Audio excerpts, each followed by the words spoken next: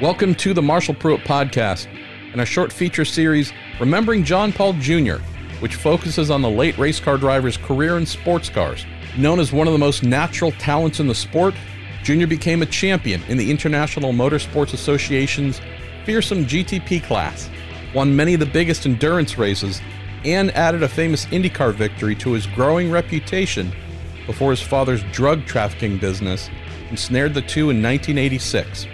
With his career halted during the 30 months he spent in prison, compounded by a refusal to testify against his father, John Paul Sr., the Indiana native returned to racing in 1989 and continued driving until the early 2000s.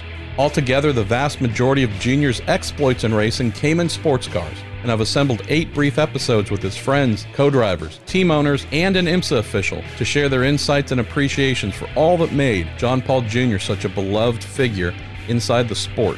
And in some of the interviews, our guests speak to the latter years of Jr.'s life, where he fought and ultimately succumbed to the neurological disorder Huntington's disease.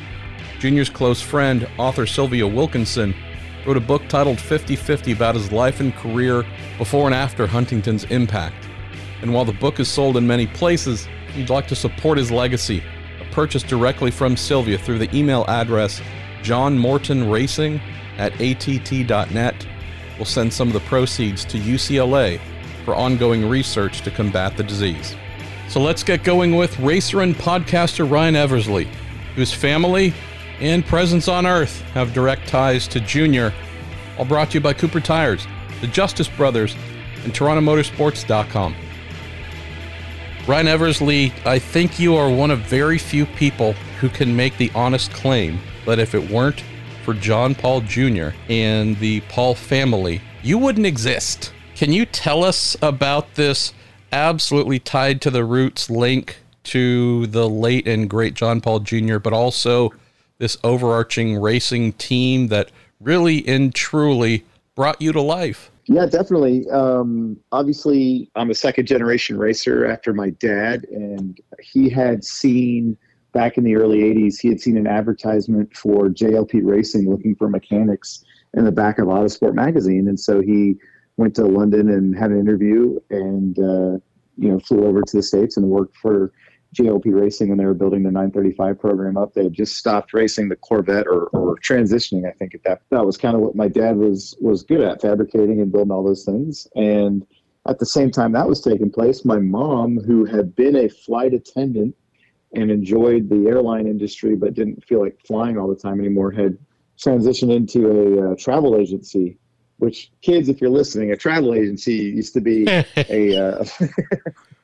and so one of the things that my mom would do, especially with JLP Racing as one of her customers, was, because they're booking tickets by the dozen at times. We got 10, 12 guys we got to get out to California or the New York or whatever. And so they would pay for these. I'm guessing sometimes in cash, based on the cash, team involved. Cash by the kilo. Yes. But my mom would have these tickets, and basically would hand deliver the 10 to 12 tickets to the shop. And so my parents ended up meeting through JLP Racing. And back then, the thing to do was, if you were an English or German or, mechanic from overseas and you had overstayed your work visa, which nobody was getting, you would get married on a green card. And that was a very common thing back then for European racing mechanics. So my mom, being the awesome, badass lady that she is, was like, yeah, I'll get married to you, John, on a green card, no problem.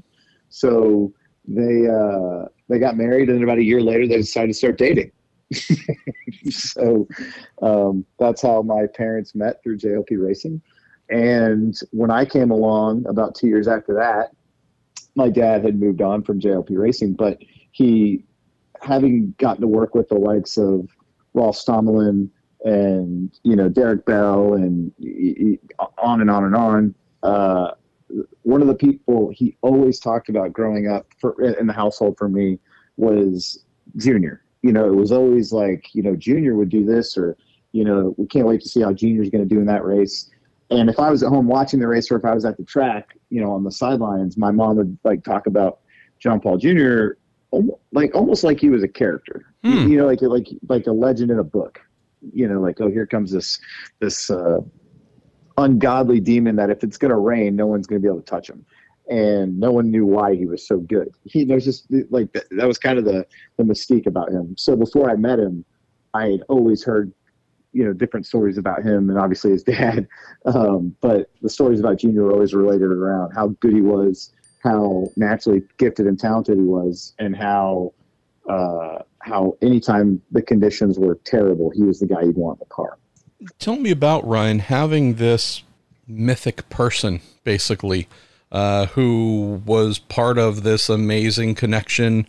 Your father there, of course, you've shown me photos of him buried beneath these amazing JLP Porsche 935s and other things where you go, oh my gosh, if GoPros existed back then, this would be the most amazing thing to strap on and see him like, firsthand creating or maintaining and preparing these vehicles. But knowing that Junior in particular held such a high status in the Eversley household and reverie for what he could do. What's it like growing up around that? Because you obviously becoming a mechanic, becoming a race car driver, factory race car driver, you're not too dissimilar from some of the paths that Junior followed. But there was this even cooler thing where there's a real family link to him.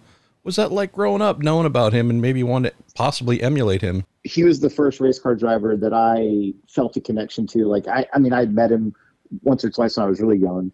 And at that point, it doesn't register. It's just like, oh my God, you shake hands and then he talks to your dad and then he walks away and you're like, oh, I met John Paul Jr. I was having like in-depth conversations with him at 7 years old. But who am I cheering for? It's going to be Junior today, and I would ask, I'm like, Dad, why is he so good in the rain? And he's like, his dad, Senior, from everything I've ever heard about him, is like, he didn't just say, hey, Junior, here's the car and go have a great time. He made him run Formula Fords. He made him run errands at the shop. He was like, kind of like, if you want your F2000 car or whatever it is, your, Sports 2 to run, you have to help the guys load the truck for the big races and stuff like that. They would apparently his dad would take the windshield wipers off of his street car. And if it was pouring rain, he'd say, go drive around for a couple hours. You know what I mean? Just to get him so used to crap like that. They would purposely put crappy tires on a street car if it was pouring rain, take the wipers off and say, all right, go drive around and figure it out. And so just things like that I would hear growing up. And I'm like, I remember being in high school and I had a little crappy BMW that I was so excited about. I would not turn the wipers on in the rain. If I was on a back road by myself, I would do the same thing just because that's the story I heard as a kid, that's how Junior got good in the rain. And we all know, like, if you're good in the rain, you're like next level, right? It's the ultimate equalizer. And so I've always strived so hard to be good at wet weather racing. And I think everybody wants to be that way, but Junior absolutely was, and it got proven time and time again. You got to think, that's back when there was like no anti-lag, so you had these 900 horsepower 935s, short wheelbase, 4 speeds with turbos the size of your head, and you're trying to put the power down in those things, and you're on tires that I'm sure weren't as great as what we have now, and just these monstrous cars, and he could be out there and just be a superstar at it. And so that's all I wanted. I remember before I even raced anything, I was like, I hope one day I'm good in the rain, because Junior was. And so it was just those things that I wanted to emulate, as you said. And I remember getting to meet him when he was racing for Dyson with O'Reilly and Scott's at Road Atlanta, because that was a race I always got to go to. And at this point, I was sharp enough to know about the sport, and I had a good idea of what I wanted to do when I grew up. And so we went to Road Atlanta. I remember he had this orange and yellow helmet that was kind of like a new helmet he was trying out. I was like, man, that looks so cool, And James Weaver at this point had become my favorite driver because he was like the new, household name that I just loved the guy and how crazy fast he was. And so when Junior and and James Weaver were teammates, I was like, this is the greatest thing ever, So for me, it was like I wanted to drive for Dyson so I could be James Weaver or Butch Leitzinger or John Paul Jr.'s teammates. So it was just a really neat thing to be there. I think that was 1996 or 95, 96 at Road Atlanta when it was still At that point, it might have been called World Sports Car. But yeah, it's just like those are my stories growing up. And then as I got older, and especially with the help of social media, seeing photos of my dad working on JLP3, which I think is probably the coolest car of all time. It's in my phone, like it's my background on my phone when I open it. And now that the average fan can look up these cars, because I think now that Instagram especially, you just type in 935 in the search thing, and you'll come across all these cool 935s that raced all over the planet back then. And JLP3, which I believe is owned by, or I know is owned by Zach Brown. Zach Brown, thank you. JLP3, which is owned by Zach Brown. Like, I would love to just be able to sit with that car for a day. You know what I mean? Like, my goal is to convince that guy one day to let me drive it just for a lap. I don't even want to go fast. I just want to say I drove a car my dad built, and one like that, which is a unicorn. We can make that happen. I know that we can make that happen. That's something that would be, I would retire that day. You know what I mean? You're like, I'm good, guys.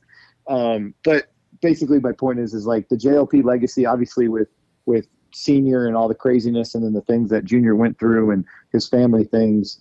He was such a nice man when I met him later, when he was racing the Riley and Scotts, and he was very much like, hey, if you think you want, because my mom's like, Junior, don't tell me you should be a race car driver. And he looked at me, he's like, you should definitely be a race car driver. Like, yes, my guy gets it, So it was just, it was great to get to have that influence as a kid. And I was around the track I think that's pretty well documented right by now.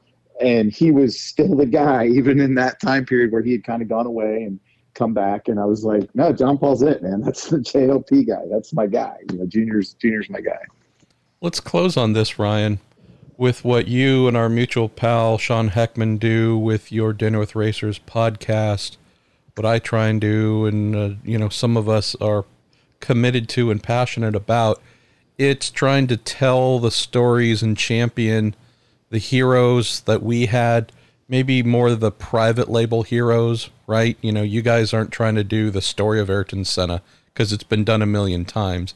Right. You guys tend to focus. I know, again, there's some of us who just want to keep those who moved us and motivated us when we were younger alive, or bring them to new audiences, new fans. Obviously, we've lost Junior. Well, that's the sad part, but you're fortunate to have many great memories, firsthand memories of him. What do you do now? How do you keep him alive with the new drivers you happen to share a car with, or crew members? However you might look at it, how do you try and keep John Paul Jr.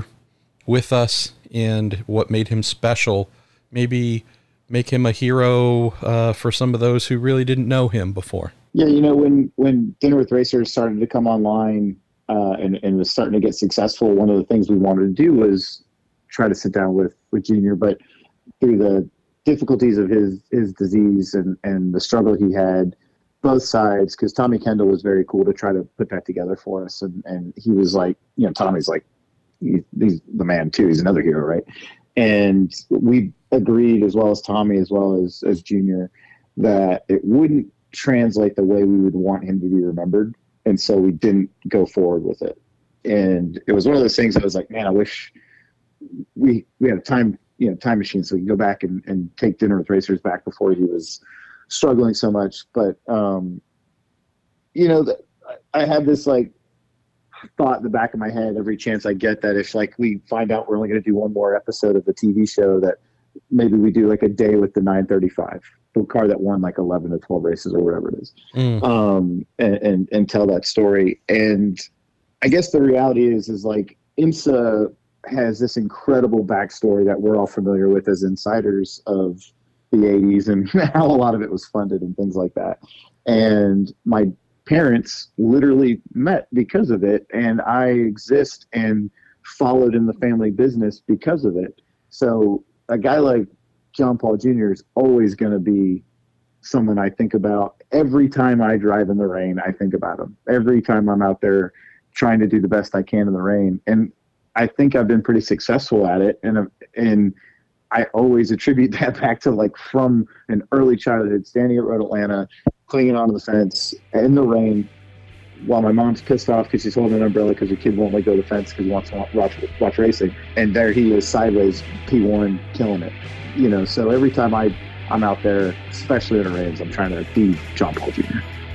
Thanks once again for listening to Remembering John Paul Jr. Thanks as well to Cooper Tires, the Justice Brothers, TorontoMotorsports.com for supporting all we do. If this is your first time listening, you might pay a visit to MarshallPruittPodcast.com. We have more than 1,000 episodes awaiting your perusal, plus a lovely little subscribe page where you might follow along with all the new content we generate.